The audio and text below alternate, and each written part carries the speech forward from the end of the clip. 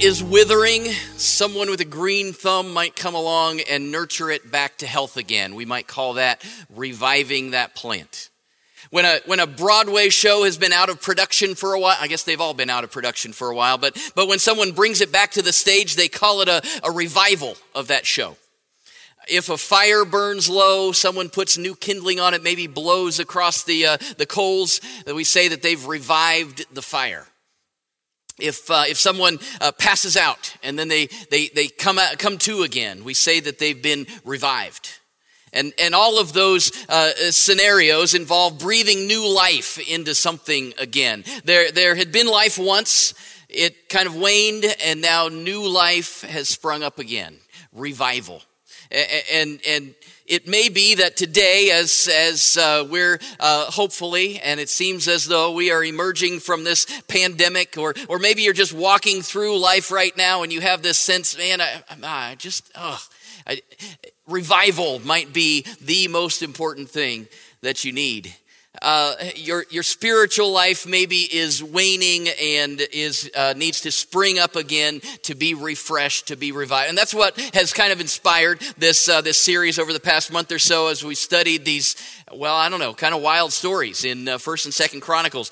Ezra writing this history of their people to the people that he's pastoring as they together come back from exile to start over again, to revive life again in the land with God. And he's written 1st and 2nd Chronicles to help them know their history and teach lessons from that. Last week we looked at several generations of kings who weren't all bad, but we learned that they didn't follow, such an important concept, they didn't follow God wholeheartedly.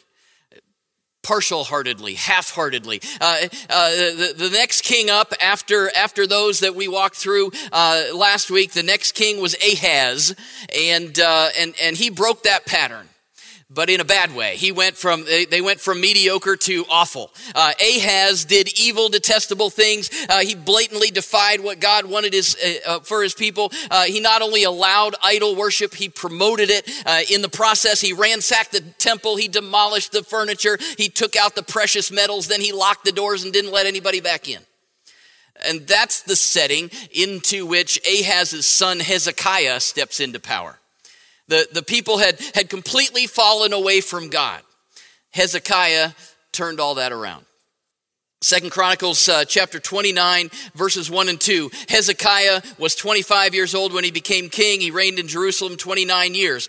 He did what was right in the eyes of the Lord, just as his father David had done. So generations, great-grandfather David, he's doing what David had. In 2 Kings, it talks about Hezekiah as well, 18:5. Hezekiah trusted the Lord, the God of Israel. There was no one like him among all the kings of Judah, either before him or after him. So Hezekiah is the best of all the kings of the southern kingdom of Judah. He trusted God, he did the right things, and Ezra wrote his story in order to teach about revival. If you read 2 Chronicles chapters 28 to 32, you would see that Hezekiah's reign included a lot of awesome things, and it's too much. We could do a whole series just on Hezekiah. Obviously, the best king, right? But there was divine intervention in his life in the midst of battle. There's extreme reliance on God in the face of difficulty, prayer in impossible circumstances. He was healed of disease. God gave him miraculous signs, but more than anything else, Hezekiah's legacy is a legacy of revival. Hezekiah breathed new life into the spiritual lives of his people, lives that had been all but dead as they followed these mediocre kings and then this evil king, Ahaz. So Hezekiah started his reign by giving instructions to the people, specifically to the priests and Levites, about the temple. So 2 Chronicles chapter 29, we'll jump in at verse 3 and hit just the highlights today. It says, in the first month of the first year of his reign, so it could have read right off the bat. Probably they didn't have bats back then. But in the first month of the first year of his reign, he opened the doors of the temple of the Lord and repaired them. He brought in the priests and the Levites. He assembled them in the square on the east side and said, listen to me, Levites. Consecrate yourselves and consecrate the temple of the Lord, the God of your ancestors. Remove all defilement from the sanctuary. Our parents were unfaithful. They did evil in the eyes of the Lord our God and forsook him. They turned their faces away from the Lord's dwelling place and turned their backs on him. They also shut the doors of the portico, put out the lamps. They did not burn incense or present any burnt offerings in the sanctuary to the God of Israel. Now I intend to make a covenant with the Lord, the God of Israel, so that his fierce anger will turn away from us.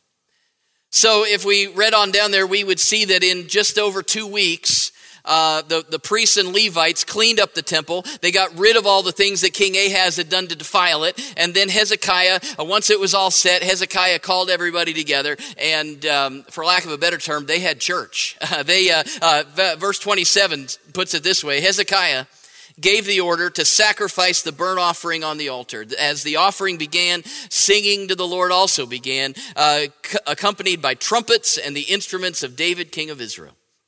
The whole assembly bowed in worship with the musicians playing and the trumpets sounding. All this continued until the sacrifice of the burnt offering was completed.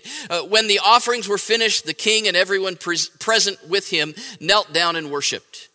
King Hezekiah and his officials ordered the Levites to praise the Lord with the words of David and of Asaph the seer. So they sang praises with gladness and bowed down and worshiped. Hezekiah ushered in revival. These are the same people that had been worshiping idols, that had been literally, if we read all about it, Ahaz, we would see that they were sacrificing their children in the fire. And now these same people, Hezekiah is leading them to revival. His reforms centered around the temple in Jerusalem, right? Where it was the heart of worship, the place where God dwelt. It had fallen into disrepair. It had been abandoned, locked up. Hezekiah revived it, and in doing that, he revived the people. You say, well, how do we apply that to our lives today? We have to think about what is the temple today. And the first thing that might come to your mind is that that's the church, right? And so I guess this needs to be a sermon on cleaning the church. So if we could just get a few more volunteers to get in here and...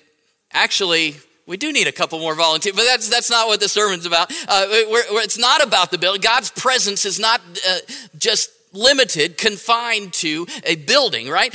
He has given us his spirit, and that spirit dwells within us, within his followers. 1 Corinthians 3:16, don't you know that you yourselves are what? God's temple, and God's spirit dwells in your midst.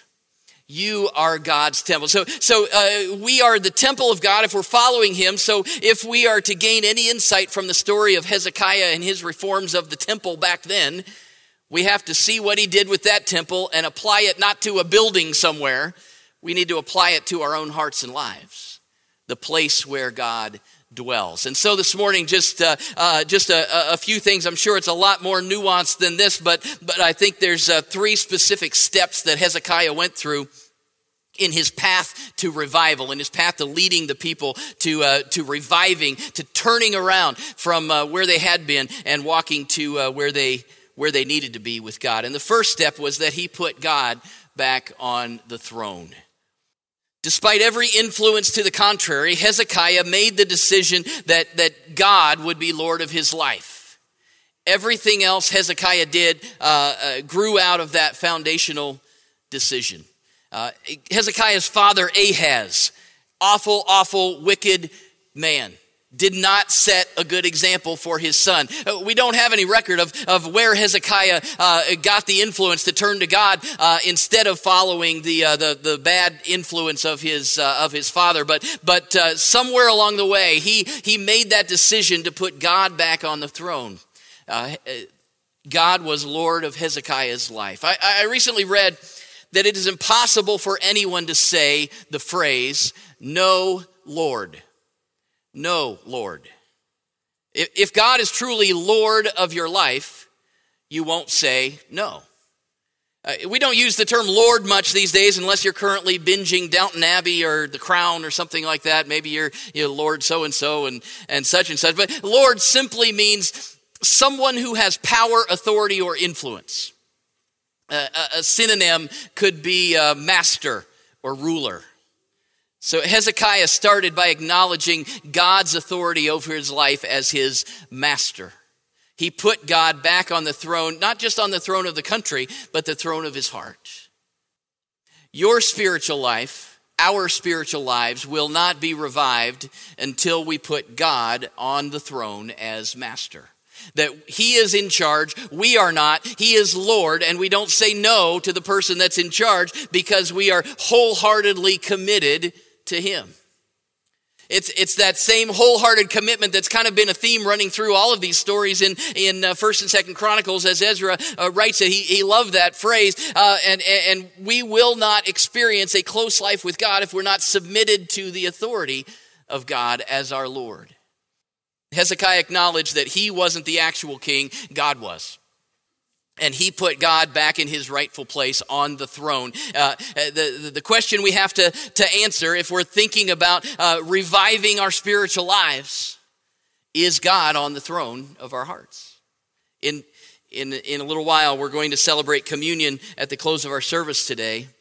And that's a question we have to answer as we approach the table together. Is God on the throne? Are we following him? It's the first step that Hezekiah took in bringing revival to the people. The second step was that he cleaned up the clutter.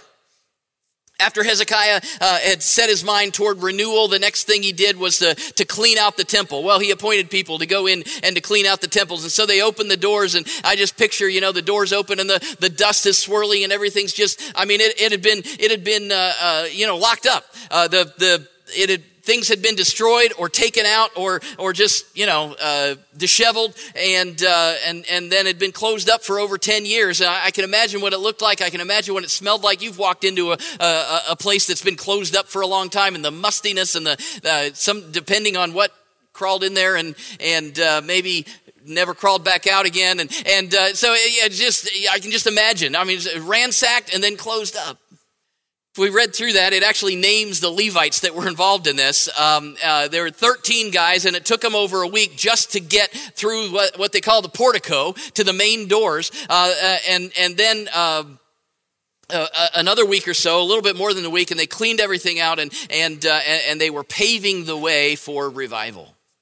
And it's a great image, I think, as we think about what has to happen in our own hearts, in our own lives, in order to truly experience life with God, abundant life. We have to get rid of the clutter and anything unclean. But we do live cluttered lives. Patrick Morley once said, "The American gospel has evolved into a gospel of addition without subtraction." It is the belief that we can add Christ to our lives but not subtract sin. It is a change in belief without a change in behavior. A changed life is one that has added Christ and subtracted sin, that attracts a world weary of worn out words. Obedience is the proof. We have to do a deep clean. It starts with evaluating our lives. I think even more than that, it starts with inviting God to evaluate our lives, right? Because when we evaluate our lives, we tend to justify a whole lot of things. But if we get God to come in and say, that needs to go, and that we need to move over here, and this, there's no point in even dabbling in that, and we invite him in to clean. It's kind of the I don't know. There's quite a few shows that have been on over the years about cleaning up, decluttering, getting organized. I don't know. I've seen a few of them, I guess. But hoarders. There's one called Hot Mess House. Some of you relate to that one right now. You're testifying. You've got a hot mess. I don't know. Marie Kondo. Anybody seen the whole Marie? Because does it bring me joy? Does it bring me joy? If it brings me joy, then I'm going to keep it. If it doesn't, then we're going to, we can send it to somebody else where maybe it'll bring them joy, right? All these, they have a different approach, whatever. Some of them put 3 different tarps on the front lawn. It's the throwaway pile, the maybe throwaway pile, and the keep pile. And it usually starts out that everybody, the homeowners, want everything on the keep pile. And by the end, the person that's helping them moves 3/4 of that over to the throw out pile. Cleaning up, decluttering. People try to hold on to all sorts of things, and they're really just cluttering up their homes, right? We do that spiritually. So many things clutter up our lives. Of course, we can talk about sin and the consequences of sin and how it blocks our way for the way for God to work in our lives. So we always have to be asking him to reveal the things that are offensive to him in our lives. Get rid of those sinful and destructive habits. That's a huge part of cleaning up our lives so that we can step in with God. We, as Patrick Morley said, we have to not just add God but subtract sin. Allow him to point those things out and be willing, as we have put him on the throne of our hearts. He's in charge. Whatever he directs, we do it. We obey him, and so we do that. But clutter isn't just the sinful things. It could be things that are just fine, but maybe not right for you right now. I mean, I think today there's just so much. There's so much of everything.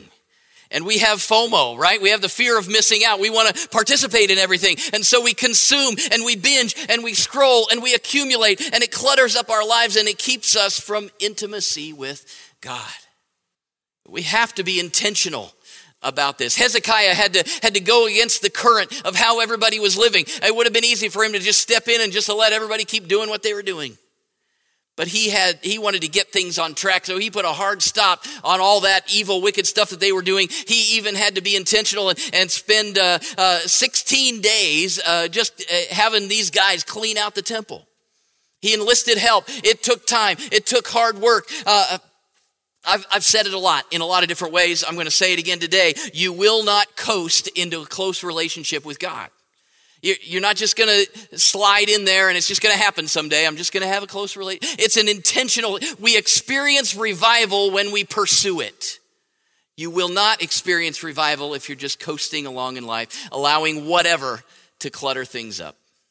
Pursuing God has a lot to do with getting rid of the clutter and letting God do his cleansing work. So Hezekiah put God back on the throne. He cleaned up the clutter, and then the next step, it all led to worship, right? After Hezekiah received word that the temple had been cleaned, he called the people to worship. And it wasn't just for an hour-long service. It wasn't even just for a day. Hezekiah set in motion a system where they would keep worshiping and keep following God. Their worship was evidence of their renewed commitment to God. And that's what happens when we submit to God's leadership and we let him clean us up. We're drawn to worship him.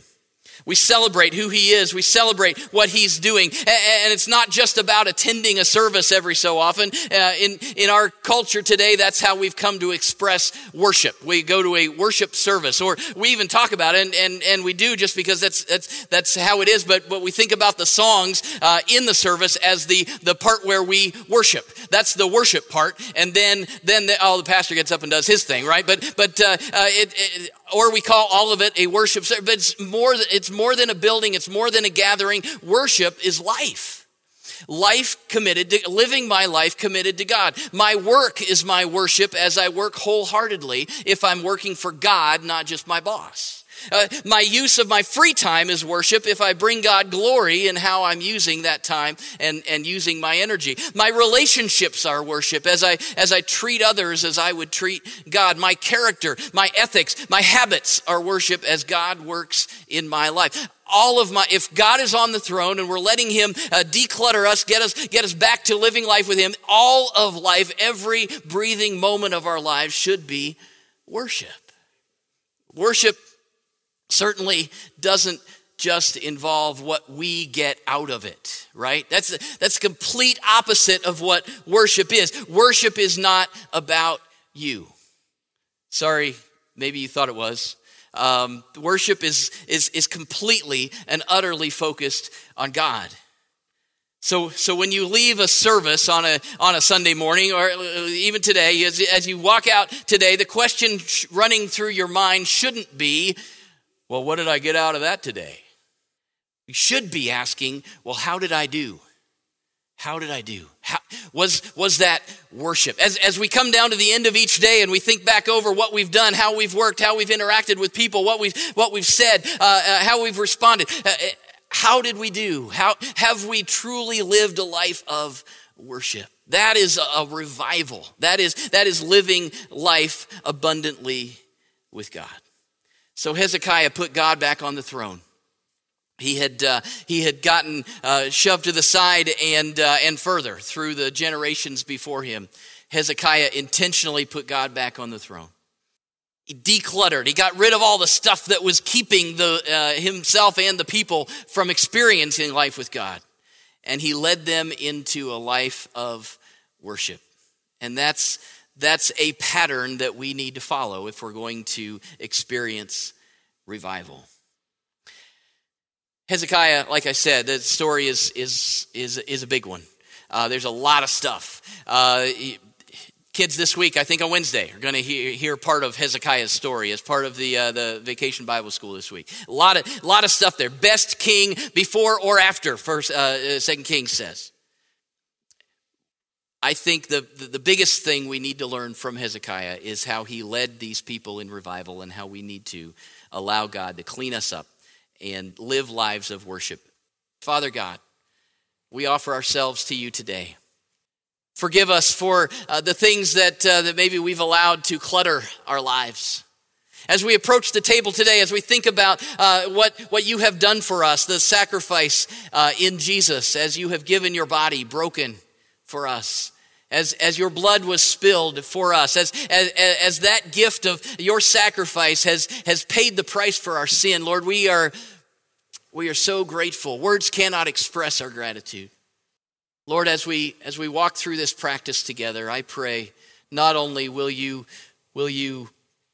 confirm in our hearts that things are right in our relationship with you, but as we go from this place in just a few minutes, that we can go knowing that you go with us and that you are leading us in a life of worship.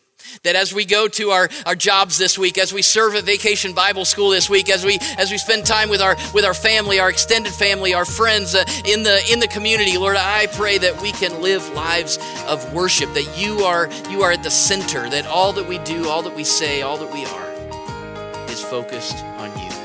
And so, Lord, we offer ourselves to you today as we walk through this time of communion together. In Jesus' name we pray.